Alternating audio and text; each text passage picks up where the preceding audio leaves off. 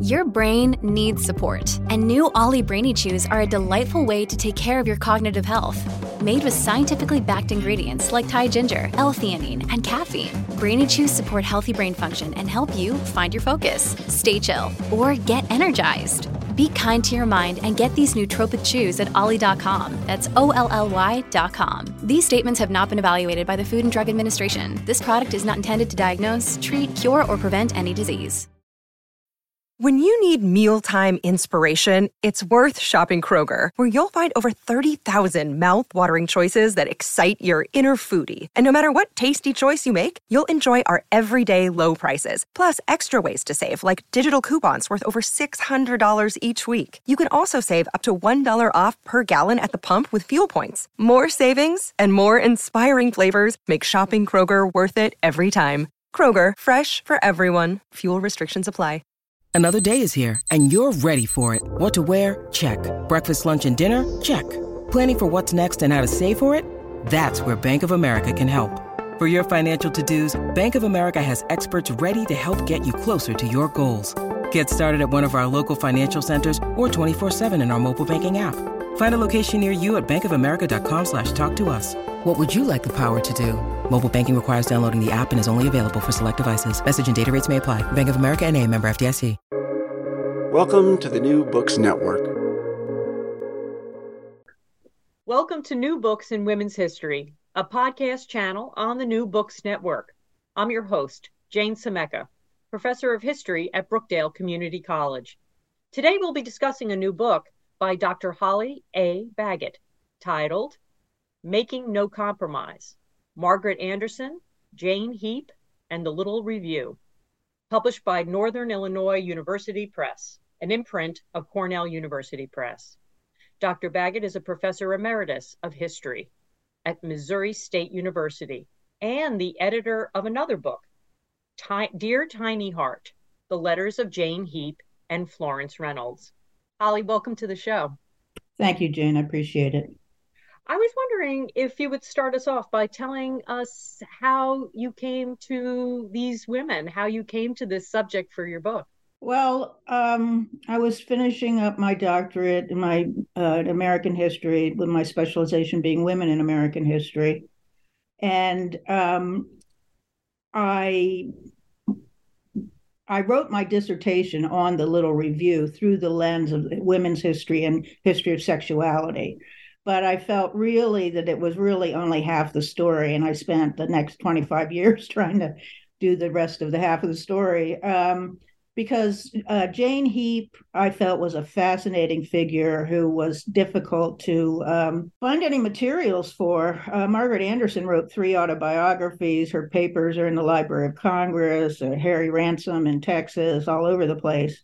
But Jane Heap, and when she agreed to write for the Little Review, she just used the under lowercase initials JH, like Katie Lang did decades after. So the point was to keep her head low. And also the fact that in the 20s, right when they were having some of their greatest successes in publishing modernist authors, they became enamored of an Armenian guru, mystic by the name of George Gurdjieff, as a number of artists did in that time. And I really wanted to understand that because this man had a reputation as like a lot of gurus, impregnating their female students, drinking and eating himself to death, that type of thing.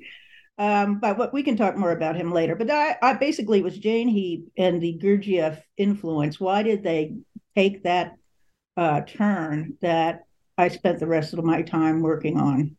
It's interesting because after I read your book, then I went to my bookshelf and started looking through my Lillian Fatterman and Lila Rupp books that all deal with trying to tell the story of early 20th century lesbian relationships and culture. And I couldn't find Jane Heap in any of them.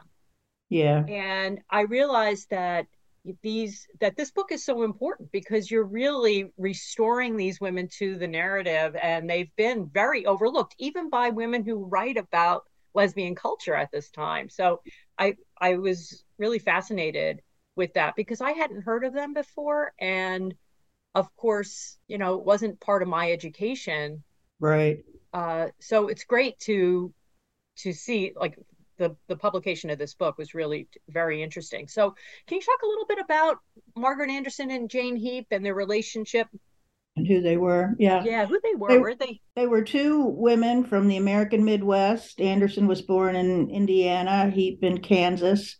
They both make their way to Chicago. Anderson to write book reviews for various little journals, and Heap to study at the Art Institute of Chicago. She was an artist. She was a talented artist. And it was Anderson's decision before they met to start the Little Review. Around that time, you're starting to have what are called little literary renaissances, like the Chicago literary renaissance, the New York literary renaissance, where you're just on the cusp of writers just, wanting to throw away the past, Victorian authors, their antiquated concerns, and you see this new movement, modernism, in art and music and literature. They met, someone introduced them in the office of the Little Review office, which was 1914, and it was in the Little Review, the Fine Arts building in Chicago. And they were introduced, and Anderson was just immediately flabbergasted and thought Jane Heap was the most wonderful thing ever. They were very different personalities. Anderson was very bubbly and enthusiastic and, always catching her breath and stuff like that. And Heap was, I argue, I think maybe clinically depressed. She was a noted wit. Everybody around her knew her wit and how she would just say these things right on target. But it wasn't, so Heap came to Chicago to be an artist. Anderson came to do these little jobs, decided that the revolution in the arts wasn't going fast enough. The only thing to do was start her own literary radical magazine, and she called it the Little Review.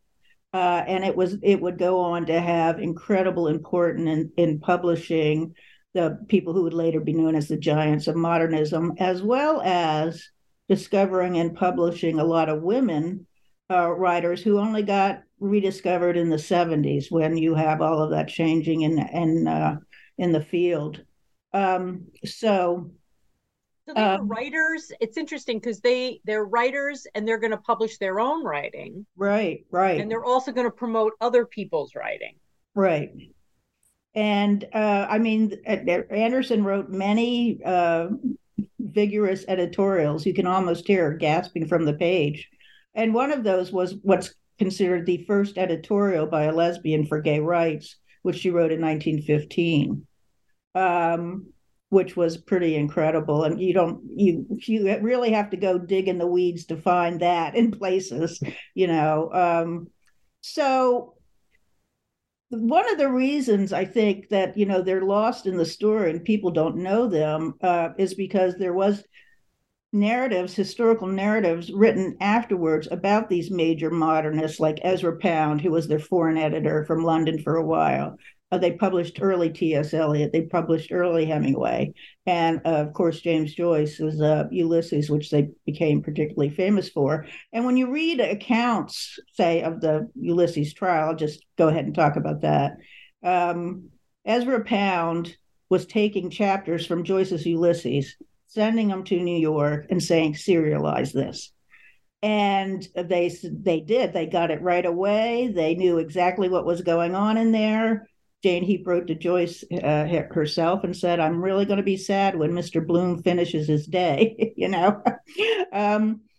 they are painted in these books going up to like 2000s, starting, say, from the 50s or 60s, where people are writing about Pound, writing about Ulysses, and they are portrayed, if they're mentioned, as these little busybodies who were way in over their head and didn't have any idea what they were doing, and poor Pound and poor Joyce, when in fact Joyce loved what was happening because the series that they published was the post office took them and burned them.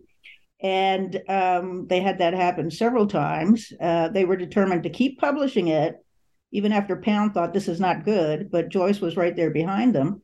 And so, it's these male giants of modernism, what they call the men of 1914, and it's their story. No, I mean, those women got that book its first major attention. And of course, it's not till 2 decades later that it's allowed to come in as a book to the United States. They had really good taste. They did. They are recognizing the great talent of all these writers and providing a publication to get their work out there. Right. And not only the men who, as I said before, who were going to be, the big guys, but all these women who were around and writing at the time, who, as I said, nobody hears of them until maybe the 70s, if you're lucky. Right. And they had to be it had to be like in a process of rediscovery. Right. Because they weren't taken seriously at first. But Anderson and Heap did have a real eye for talent. I mean, most people at that time, they were reading the Ulysses chapters in the Little Review. They're writing and complaining, what in the world is going on? This is a crazed, disordered man. And, but no, they got it. I love that you call them intellectual dissenters on a sacred mission. Yeah. That, I think sums up the gravity that they felt they were, the importance of what they were doing. And so they really have the fervor of experimentation and free thinking, and it really fits into this entire era and culture that they were immersed in bohemian culture and radicalism. Right. And they were in the vanguard of that. It wasn't like they were riding a wave. It was like they were right in front. Right. And so how come they're so overlooked, do you think? I mean, that's so frustrating it is, to me. Yeah. I think they've been overlooked because there wasn't much of interest in rewriting the standard historical narrative about these men still remain the giants. And as I think I point out in a footnote there, I mean, just recently somebody characterized they were ungrateful to their lawyer, who was, it was like, who had the most disastrous legal strategy at all. He said Joyce's wrote the way he did because he had poor eyesight. He couldn't see well. That's why his sentences were all jumbled up. I mean, and this is a man who considered himself, what we call today an influencer or something. He was John Quinn, their lawyer, was a big proponent of Irish writers, but he turned around to them and said, "Just keep your mouth shut." Right? Exactly. And Anderson said she wanted to jump up and yell, and Heap said, "Sit down. You're playing into their game." So, yeah, I mean, different strategies they had for fighting, and in that instance, it was. Anderson followed Heap and said, "We're just not going to, buy into this, what you're doing here." So the Little Review, would you consider talk a little bit about how a lot of people read it? Was it at part, where did it stand in terms of the other literary magazines that were also being published at that time? Can you give us a little bit of a scale? Yeah, because there were a ton of little magazines published during that time. And now there's a whole new field of English called periodical studies about using the journals as primary documents themselves. I mean, even to looking at who they're choosing for advertisers and things like that. So that's a fairly recent field. But I'm sorry, your original question was, why are they still overlooked? Thinking, for when we think about the Little Review. Oh, okay, yeah. Where did it stand sort of among the other magazines and literary magazines of the time? They had a small subscription list. I think at its height, it was 4,000 of people who actually subscribed, and they sold it on newsstands in major cities. But its influence was not proportionate to its small size. somebody made an observation about it, the little review being like, oh, who's the guy? Lou, the punk rocker, and his famous album, Lou Reed and Walk on the Wild Side. It's like, or not Walk on the Wild Side, but one album he did that was everybody paid attention to. Velvet Underground, right? Right. They all didn't become members of the Velvet Underground after they heard that record, but they went and joined a band. They had that record influenced them way beyond what it did other people. So it was small in subscriptions and circulation, but because they were always getting themselves into trouble, they were in the news themselves. So that started in Chicago, where Anderson ran out of money, and she and her little gang slept on the beach at Lake Michigan for, they were in the newspaper for that as a Nietzschean stronghold. These women sound like they were a lot of fun. Yeah, they do sound like they're a lot of fun, and they had friends who were a lot of fun. And I would have loved to be a fly on the wall anywhere. And to be part of this, to be in this culture, in this social group, and in this period of radicalism and political influence too, right? Right. And so why did you name the book Making No Compromise? Actually, that wasn't the original title. The original title was The Buzz and the Sting, Margaret Anderson, Jane Heap in a Little Review, because Jane Heap once characterized them as a couple, that Anderson was the buzz and Heap was the sting, who came in for the kill in these highfalutin conversations they had. So it was, the press suggested Making No Compromise. I wish I had, because it really makes sense. It's their lack of even having the remotest feeling that they should compromise on anything with anyone. I mean, they were right and they knew it. And, it's a perfect title, if I say so myself. Thank you for the... Right, yeah, I think too, the idea of having artistic standards and not being influenced and pressured into becoming mediocre. Right. That's the worst thing for an artist. Right. They weren't cowed by everybody who told them they needed to sit down and shut up and go get married and et cetera, et cetera. Yeah, it's really great too how you place this all in the history of in lesbian history. Yeah. And how the historiography on lesbian life has really developed so much over the last 30 years.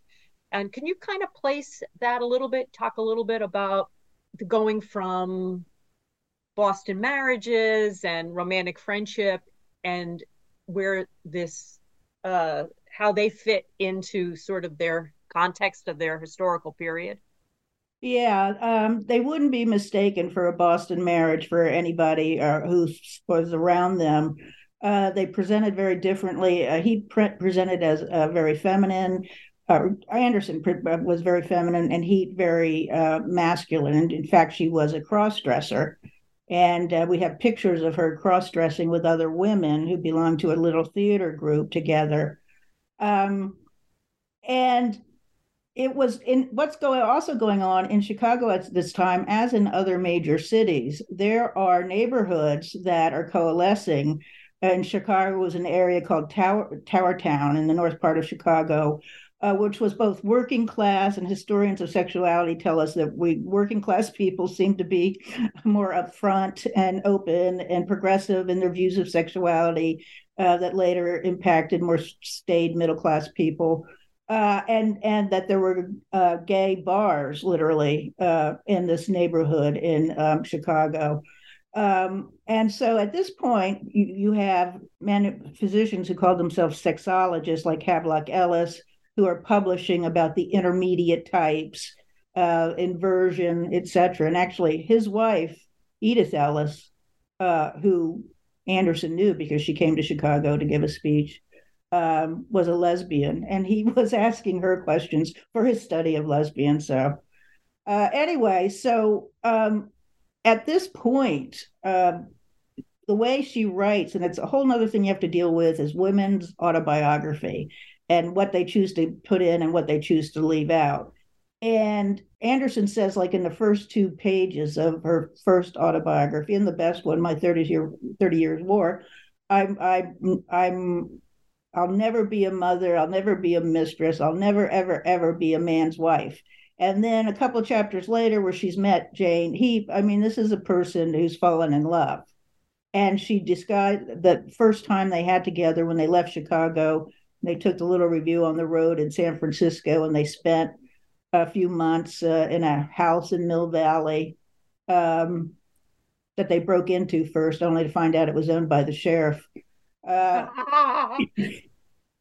then when Emma Goldman came to town, and they were great supporters of Emma Goldman, she was visiting, and he got, "Oh, alert, alert, the famous anarchist is in your area." And he said, "I know, she's at my house." So, I mean, that's another thing about their story. There's an awful lot of humor in it. Anderson had a great sense of humor. Heap had a bit of a dark sense of humor. But well, once again, I forget the original question. That's all right. Yeah. So but then they part ways, and they end up in relationships with other right, women. Right. There's tension. You can see in Jane Heap's letters, which I discovered when I was about almost done with my dissertation. And I tried to get what I could in there at that point. But when I found her letters, that's the whole reason why I wanted to go on do another book, because it opened up the whole world of Jane Heap. So she had a very dark sense of humor. I think, let me just talk about Jane Heap for a moment, and about how we really didn't know anything about her, and she tried to keep her head low. And I wrote to a woman who had written a very good article, an art historian, about Heap and how their later interest in Gurdjieff played out in terms of her views of art.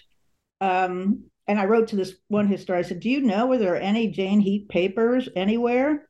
And she said, "No." She said, "Welcome to the small group of scholars who have scoured every corner of the earth to find Jane Heap papers." And so the next thing I did was, we know that she grew up in Topeka. Her father worked at the insane asylum next to the house where she grew up. And I knew he worked there. And that place, it used to be the Topeka Hospital for the Insane, had its records still in a place in Topeka. And I wrote the librarian there saying, "I'm looking for employment records of George Heap." And she sent me the records, and she said, "By the way, there was somebody here from California who said she was writing a biography of Jane Heap. Here's her name and address." And I looked I didn't recognize her as a scholar or, anyone in the field. And her address was Hollywood, California. So I wrote her a letter saying, "I'm writing, a dissertation. I'm hoping for a second book. What's your interest? How do you know about her?" She wrote me right back. She was an elderly woman who, as a young woman, read My 30 Years War, Anderson's first autobiography. She was a lesbian. She recognized she's reading a book by a lesbian. And one day she was talking with a friend of hers of her interest in Margaret Anderson and Jane Heap in the little review. And this friend said, "Oh, my aunt was this woman, Florence Reynolds, and that she was great friends with Jane Heap. And I've got all these letters, and I didn't know what to do with them." And so she gave them to Jane Peirce, who said, "I'm going to write this book." But one thing, it didn't turn out, and she passed away. And amazingly, the University of Delaware, where I was writing my dissertation, has a special collection of literature and modernism in their special collections. And they bought those letters from Jane Peirce before she died. I'm very happy for that. And now it's known as the Florence Reynolds Jane Heap collection. And when I've been looking at various books of tangential people and this and that, and I've noticed those letters have been used a lot now. And I edited them down to a book that NYU did 24 years ago called Dear Tiny Heart. But that's one of those stories you just that is fantastic. What a coincidence. Yeah, and it turned out this woman, Jane Pearce, in Hollywood, California, spent her summers in Delaware because she had family there. And so every summer that's one of the reasons she answered my letter, because it was from Delaware. Yeah, yeah. Wow, what a coincidence that happened. That's Yeah, just amazing. incredible. And I think that people were such avid letter writers. I Right. wonder sometimes how many uh, piles of personal letters are sitting in attics unrecognized, that Yeah. Well, scholars would love to be able to examine and incorporate and use in scholarship. But what a find. That's really fascinating. yeah. So Jane Pearce was actually a dog groomer in Hollywood, and all these letters were in the back room of the dog grooming place. So, And so she never ended up writing the biography that she told the no, librarian she was working on. She right. just, yeah, and she just had this, and thank goodness no one ever threw them away or anything Right. like that. And it's not only that, when I got these letters in my hands, I was just Anderson, thank God. There were a lot of Anderson letters in there later. She typed a lot of her later letters. Heap wrote everything. But it was, you could read the handwriting. And I'm just thinking how lucky I was at that particular point in history as letters are vanishing as a means of communication and what we're losing and getting a world of screenshots of text messages. I mean, it's a major, major loss. It is. And, you really, as historians, we really have to wonder what's going to happen to storytelling Right, without that. right. And even without the ability to, you know, people today that don't use script can't Yeah, read script. right. Yeah, Even working with old documents, it's becoming almost like a lost language. yeah. It's really fantastic. So let's talk a little bit about the spiritual part of your analysis. And so I think of this book has so many different interesting angles to it. And the one thing that you already mentioned a little bit about was George Gurdjieff. So could you talk a little bit about how they came to know about him and what they were so captivated by him? Can you talk a little bit about that? Well, Gurdjieff was a Armenian who started getting followers, including the philosopher and mathematician P.D. Ouspensky, in Russia during the revolution. And his little gang of followers got out of Russia and then went all around and ended up in France in the 20s. And he began attracting notice of intellectuals, artists. There was a man who wrote for a journal, A.R. Rage, who was a literary critic that Anderson Heap knew. He becomes a first right-hand man to Gurdjieff. Gurdjieff's cosmology, and it's very dense and very complicated. He said he wrote so that people would have to read it 3 times before they understand. And I give some examples of his syntax and in there. But he wasn't a mystic in the sense that he believed in the emotionality of having a divine experience or anything like that. It was very cut and dried in terms of people. People are just sleeping, walking, sleeping machines. They don't know who they really are.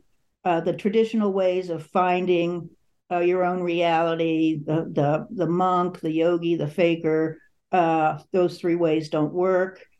He called his way the 4th way. The idea was become aware of your character flaws. He'd like to, as he said, step on people's corns because that's only how they wake up to the reality of their own lies they tell themselves. He taught through dancing and music. And I've heard his music, and I can see why Anderson was very passionate about music, and she played the piano, was passionate about the piano, and I could tell she would be attracted to this type of quiet folk music on the piano. Um, and so he comes to America with his little group, comes to New York in 1924.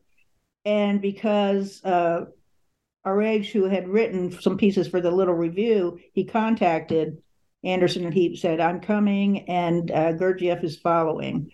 And so they first heard a speech by Orage, which made sense and they thought was very revealing.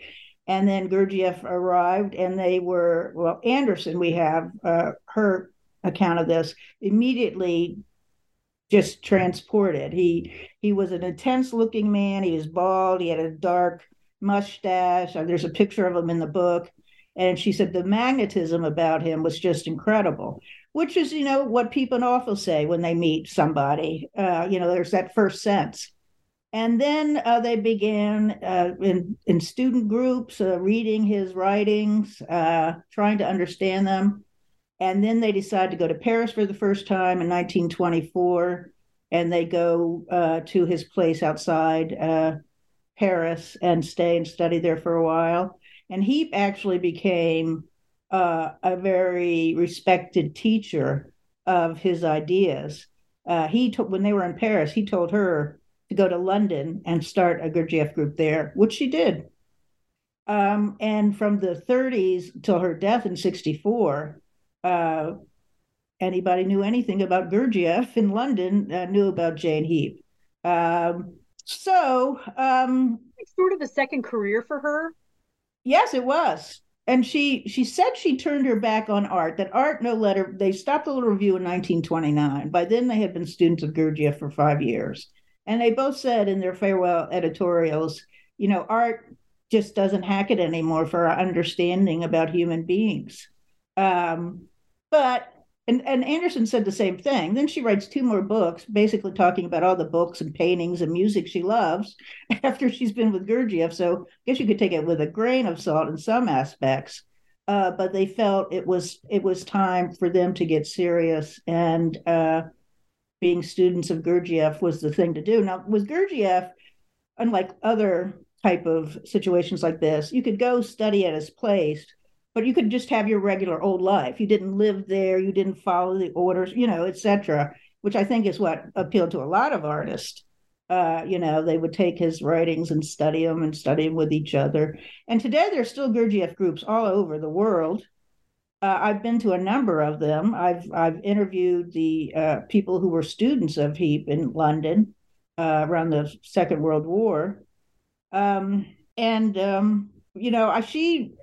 She still ends up, Jane Heap, a mysterious figure at the end. But the letters I had were from 1908 to 1949 when Florence Reynolds died. So that's a lot of good stuff in there. Yeah.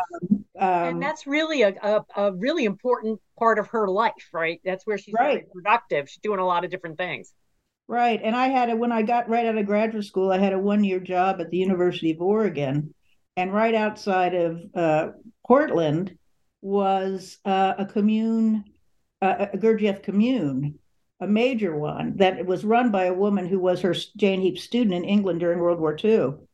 And so it was an incredible thing to watch. They had a big lunch, and the people come and they have talks and this and that. And it was a beautiful farm.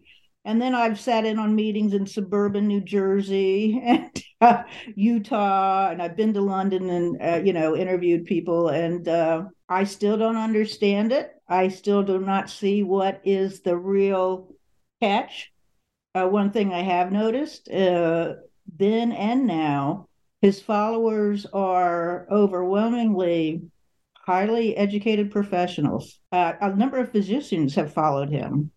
So there's something there that speaks to them. And I just think that Anderson and Heap, they were always looking for answers. That's why they were artists to begin with, Yeah, that's the sense I got from your book, was that Gurdjieff was encouraging people to look within, and that for the artist, that can be a very inspirational thing.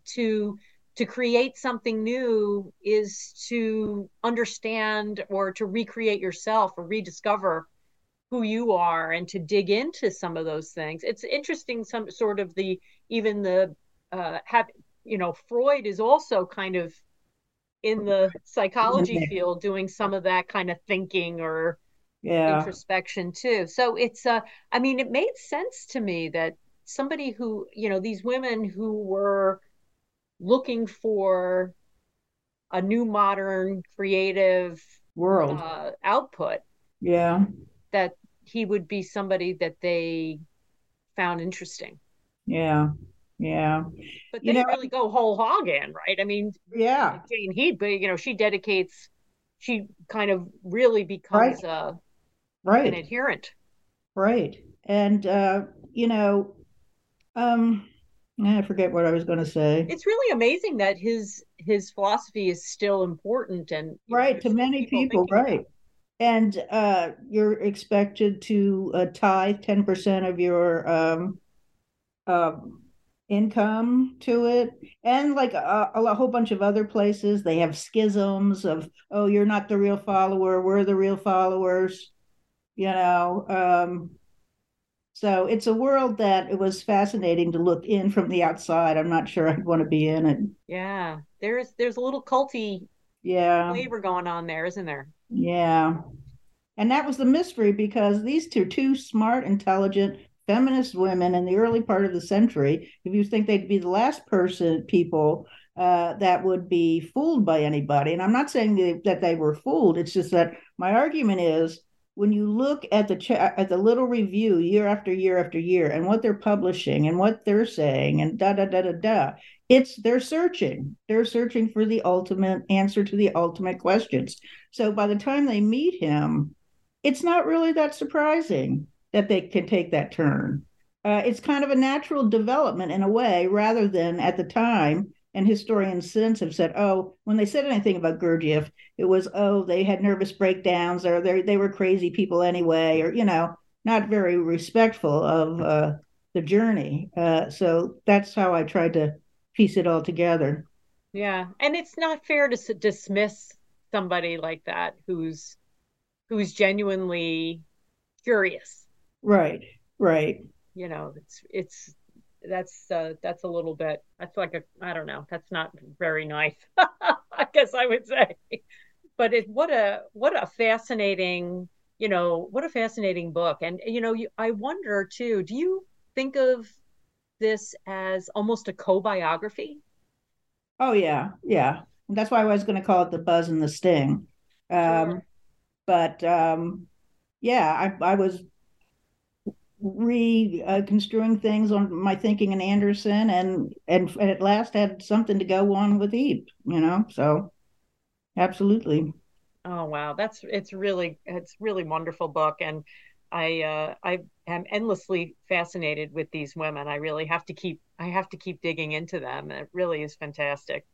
I want to thank Holly A. Baggett for joining me on the show today and for writing this new book, Making No Compromise. Margaret Anderson, Jane Heap, and the Little Review, published by Northern Illinois University Press, an imprint of Cornell University Press. Until next time on New Books in Women's History, this is Jane Semeka. Keep reading.